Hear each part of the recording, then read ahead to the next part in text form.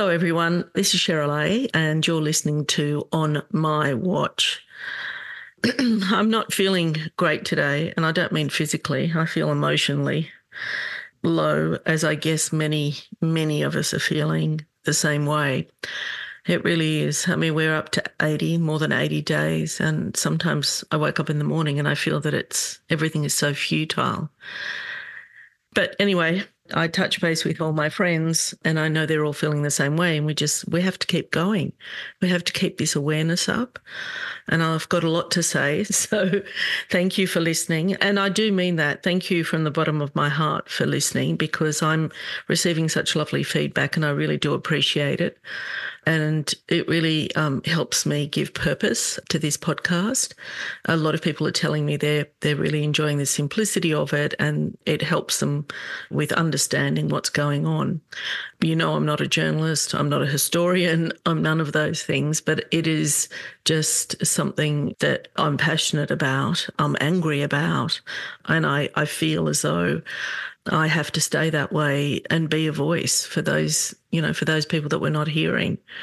And so there's not just me out there. There's many of us, and much smarter and brighter people than me with bigger voices and bigger audiences. So you can always tap into those. There's a lot that I want to talk about today, even though I felt that I had nothing to say when I woke up this morning. But anyway, it doesn't take long to find out what's going on and what the topics are. But I want to start with an image that I saw this morning. That there's hundreds and thousands of images, but this one was particularly gut-wrenching to me, and taken by one of the journalists on the ground in Palestine. And it's a man, I'll describe it to you. Some of you may have seen it. It's a man on a push bike, and he's got kind of a milk crate or a crate attached to this back of the bike, which normally you would be carrying groceries or whatever in the back, I'd imagine. But do you know what he's got in the back? He put his son's dead body in the back, and he went to bury him alone. And some journalist must have known that that baby had died, or that child had died. And he's walked in, he's picked the child up, put him on his bike in his crate. It's his moment. It's his moment of grief. We just need to take a minute and think about that. It's extraordinary. So much that are happening is extraordinary that we are still sitting back and watching. Still, the world is silent, and that is infuriating me, as I imagine it's infuriating everybody else. So I am in the United States. I'm in San Francisco. And as I said, I think in my previous podcast, that there's a different kind of thinking with the people that I'm with and the people that I'm hanging around. And I think that's interesting because, we all live in our silos, don't we? We are all made up of the news we consume, the podcasts we listen to, the books we read, and the people around us, and the politicians, and the society, and culturally, and everything else. So I was in a conversation yesterday with a friend of mine, and I called Netanyahu a dictator. Now, they all think I'm mental here, and I probably am. And it was pointed out by one of my friends that no, he said, Israel is a democracy. He's not a dictator. I was like, oh, really? Really? He's been in power off and on for 16 years. And it's not like he was voted in every time. Yes, there was voting. There's no doubt about that. But he manipulates the system almost every time to gain power. And he's trying to do it again. I mean, this time he had to pair up or do deals with 18 different parties to form government. And he'll do anything. He'll sign any deal with the devil to stay in power. I just wonder, is that really democracy? Is it the end of democracy for Israel?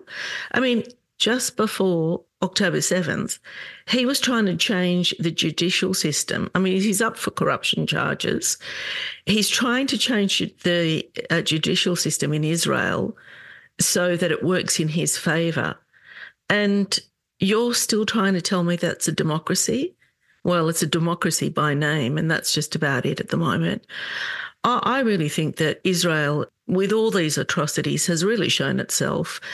And it's not only shown itself to the world, but it's shown itself to its own people. And often I wonder why this American government is, well, politicians, because it's not just Democrats, it's Republicans as well, are so wedded to Netanyahu and what he's doing. And people say to me, oh, it's because Israel is the only democracy in the region. Well, good luck with that, because that's not going to last long, I don't think. Anyway, so that's my view on what's happening with Netanyahu, the dictator, and Netanyahu and his murderous government. And I want to talk about something else I saw when I'm talking about Israel here, is I saw, and you might have seen this, I saw this video where it was shot in Israel somewhere, and I don't know who took it, but there was an IDF soldier and there was a woman, just a civilian, a woman who would have been maybe in her late 50s. And she gets out of a car, and she's obviously, it's a nice car, so she's obviously, of some kind of affluence. And she gets out of the car and she goes up to that IDF terrorist and she starts shouting at him, shouting abuse, but mainly saying, you're murderers, you're bloodthirsty, you're ruining this country.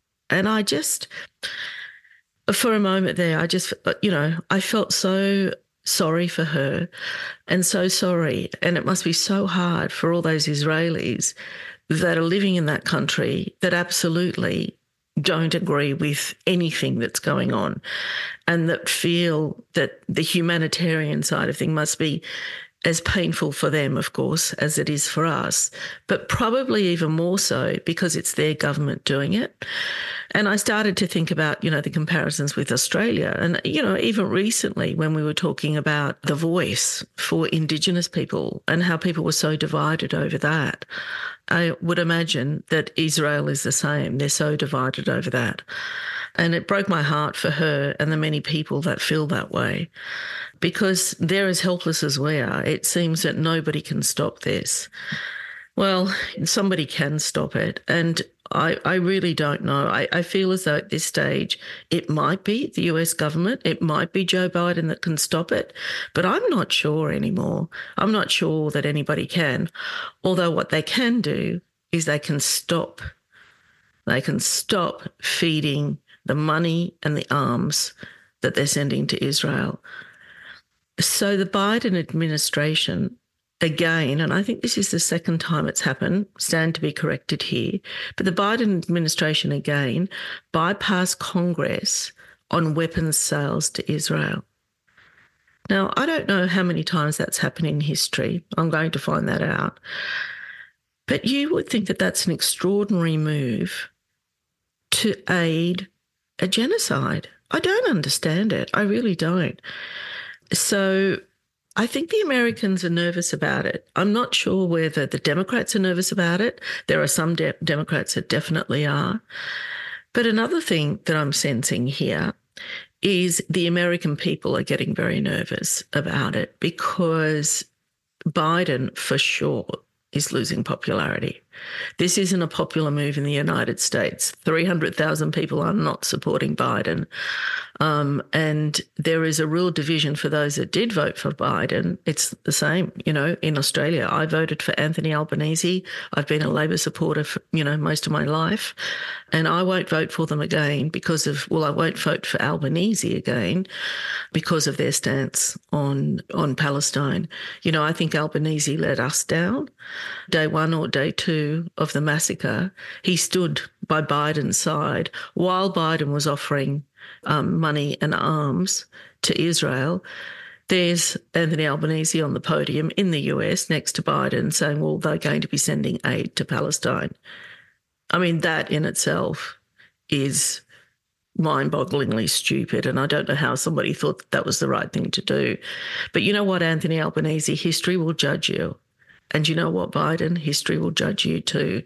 I've always been a left supporting person. And, I'm finding it very difficult now to think about where I stand in terms of politics, because those two leaders, and I'm only pointing those out because they're ones that I'm familiar with, have really seriously, they've not only let down the Palestinians, they've let down humanity. They have stood by, and we have watched this live, and they have aided and abetted a murderous regime. So the other thing I want to talk about is Zionism. I'm hearing a lot of people, Deborah Conway, one of them, a lot of the American movie stars or others, talking about how they're Zionists. Now, what we've got to remember here is being a Zionist is not necessarily, well, it isn't being Jewish, right? And it is definitely an extreme form of, I don't know, I'm not going to call it a religion because it's not. It started as a political party. But Zionism in itself is inherently racist, because the whole point of Zionism is to exclude everyone else. And I'm starting to think more and more that the people that are Zionists, and I'm hearing these on Instagram pages from Australia, from here, all sorts of places, even Biden himself said that he was a Zionist. I don't know whether that's true or not. He was just bragging or had a moment. But either way, in itself, I think that that is a racist, dangerous project. And the Zionists tend to label themselves or align themselves, if you like, very closely, obviously, to the Jews. And then they use that tact of being, when we criticise Zionism, as being anti-Semitic. Well, that's bullshit, and it's completely not true. The Jewish people of the world, I think a large amount of Jewish people of the world are as appalled and disgusted as to what's happening, as well as we are. But I don't think the Zionists are very much. I don't think they're that divided. And even over day 80 of this genocide, you've still got the vocal ones standing up and saying that the only priority in life is to protect Israel. Well, that, I think, is racist in itself. So the other day I decided to have a look at, I've been following, you might remember her, I've been following a woman called Francesca Albanese, and you might remember her. She came to Australia very early on, and I think we've spoken about her on this podcast. She was here, and it was a coincidence. She was invited to Australia because she's the United Nations Special Rapporteur on the occupied Palestinian territories, and she has been that. That's a 3-year term. So that's her job, right, is to concentrate on what's happening in Palestine for the United Nations. I thought she was brilliant when she was out in Australia. She spoke at the press club, was asked the most ridiculous questions by almost all the journalists that asked questions. But either way, she didn't shy away from stupidity. She was on it and up to it. Anyway, I've been following her, and she talks about what she concentrates on is war crimes, and who is it that is committing a crime, a war crime, in the eyes of the United Nations, for example. And so she then says, yes, but so is what Israel is doing to Palestine, to Gaza and the West Bank, is as much or more of a war crime than what was done to them. So, I then decided to look up war crimes and to do a bit of research. And I came up with 7 points, and I want to read them to you. You and I, while we're listening, will tick each one as to what Israel has or hasn't committed, if you like. So, number 1, deliberate targeting of civilians or non-combatants. Tick. Almost at 30,000 Palestinians dead, of which more than 8,000 are children. Torture or inhumane treatment of prisoners of war. We have seen that. We have seen what they do to people. There was a young boy taken into custody, and there is a photo of him, and you might have seen this. He went in, a healthy young man, and he's come out. He has cancer. He got no treatment, and he's come out, and he's only got weeks to live. That's just one example, I would say, of hundreds and thousands. And in terms of torture and inhumane treatment of prisoners of war, I would say that they have been doing that for a very long time. This isn't anything new. Number 3, attacking civilian objects such as schools, hospitals, without military necessity. Well, I mean, I've lost count in terms of how many hospitals they've bombed, how many schools they've bombed with people, with civilians in them. Do you remember some of the photographs very early on when they went into Al-Shifa Hospital, supposedly looking for Hamas? That, of course, has all been debunked. There was no Hamas there. They shot patients in their beds.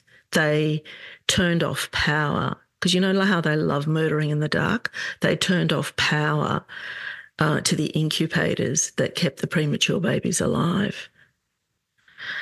Number 4, use of prohibited weapons such as chemical or biological weapons. Well, I think that's white phosphorus that they've been using in South Lebanon. Also, I would even argue that them putting in salted water in tunnels and into the ground to ruin the land for future use has got to come under that. Number 5, forced displacement of civilians or other forms of population transfers. How many times did we hear from the Israeli propaganda machine that they were giving notice to civilians to move and then they would bomb that area? Well, that wasn't happening. We all know that wasn't happening. And they have forced those people to pack up and move from the northern part of Gaza to the southern part of Gaza. And now they've forced people to move and there's nowhere to go. And so that's number 5, and that's where we're on now. Denying access to humanitarian aid for civilians in need. Well, we know that, and they're making that difficult more and more. They not only have they denied, and, you know, this is probably not listed as a war crime because it's probably hasn't happened before, but they were killing and murdering humanitarian people.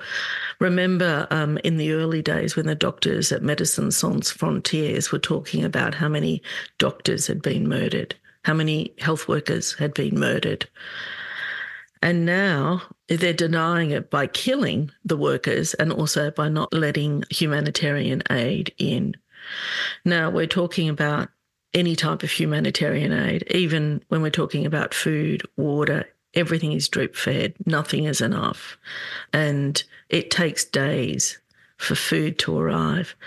You know, I heard this week that 2 children died of starvation. That can go under number 6, 1, 2, and 3 as well. Rape, sexual slavery, or other forms of sexual violence. Well, we've been hearing a lot of talk about that, but I don't know if any of that had been verified, but there has been a lot of eyewitnesses speaking about that.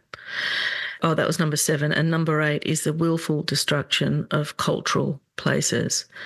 Well, they're bombing mosques, they're bombing museums, they're bombing galleries, they're bombing places of worship, they're bombing Christian churches.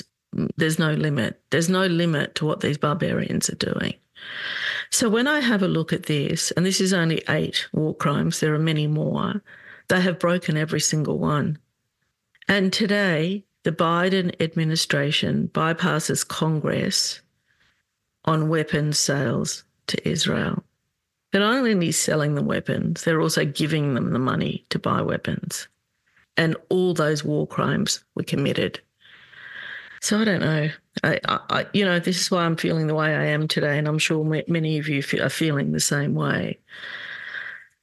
One of the other observations that I've made this week is that wonderful journalist on the ground, Motaz, that I've spoken about before. He put up a post today saying we're out of painkillers. So a lot of the children and adults that have had to have amputations performed have done that without painkillers and without anaesthetic. A lot of the women given birth have no painkillers. A lot of the women having cesareans, no painkillers. Just imagine that. There's an American guy that I've only just discovered, but I think he's been very vocal since day one, called Greg J. Stoker. This spoke to me. He called the Israeli government and the IDF in particular God's chosen lunatics. And they certainly are crazy, dangerous lunatics. Another thing that happened this week is that the Israeli government decided to steal. This is true. They decided to steal Palestinian money to the tune of 2.5 million. There's some kind of tax collection where this money actually belongs to the Palestinian people, and they've stolen it. So they're not only stealing lives, they're stealing land, and they're stealing money. I mean, what kind of society? How do you go on as a country with those values and with those morals? I simply don't understand it. Anyway, just a couple of things I want to address. Some people have been asking me why the Lebanese coffee cup on our artwork. So the podcast is called On My Watch because I felt that this is me and this is what I'm watching. And also it was a play on our watch. You know, what are we doing as a global society to stop this genocide, to amplify the voices of people that have been persecuted by this genocide? So that came from that. The Lebanese coffee cup was, what I do is I wake up in the morning, I'm an early riser, and I'm having my coffee and I'm having my toast, and I start to read and sift through the news. And that's when the idea came to me, and also I was pushed along by a friend of mine. And I thought, well, I'm having my coffee, I'm eating my toast. That's why the coffee cup. But then I decided I didn't want to go for a traditional coffee cup because I saw this image of the Lebanese coffee cup with Lebanese coffee in it, and it's called ahwa. And again, for all those Arabic-speaking people out there listening, like my cousins in Lebanon, excuse my accent. I have been living in Australia all my life. But anyway, the Lebanese coffee cup with the ahwa in it reminded me of my mother. She loved ahwa. We drank it a lot in her household. And it was really, I think, for me, just an ode to her. Okay, that's it from me. It is New Year. I don't know what to say about that. I'm not looking... I mean, in the past, I would have said have a happy and wonderful New Year. Well, I don't know if that's possible anymore. Go in peace. Until next time.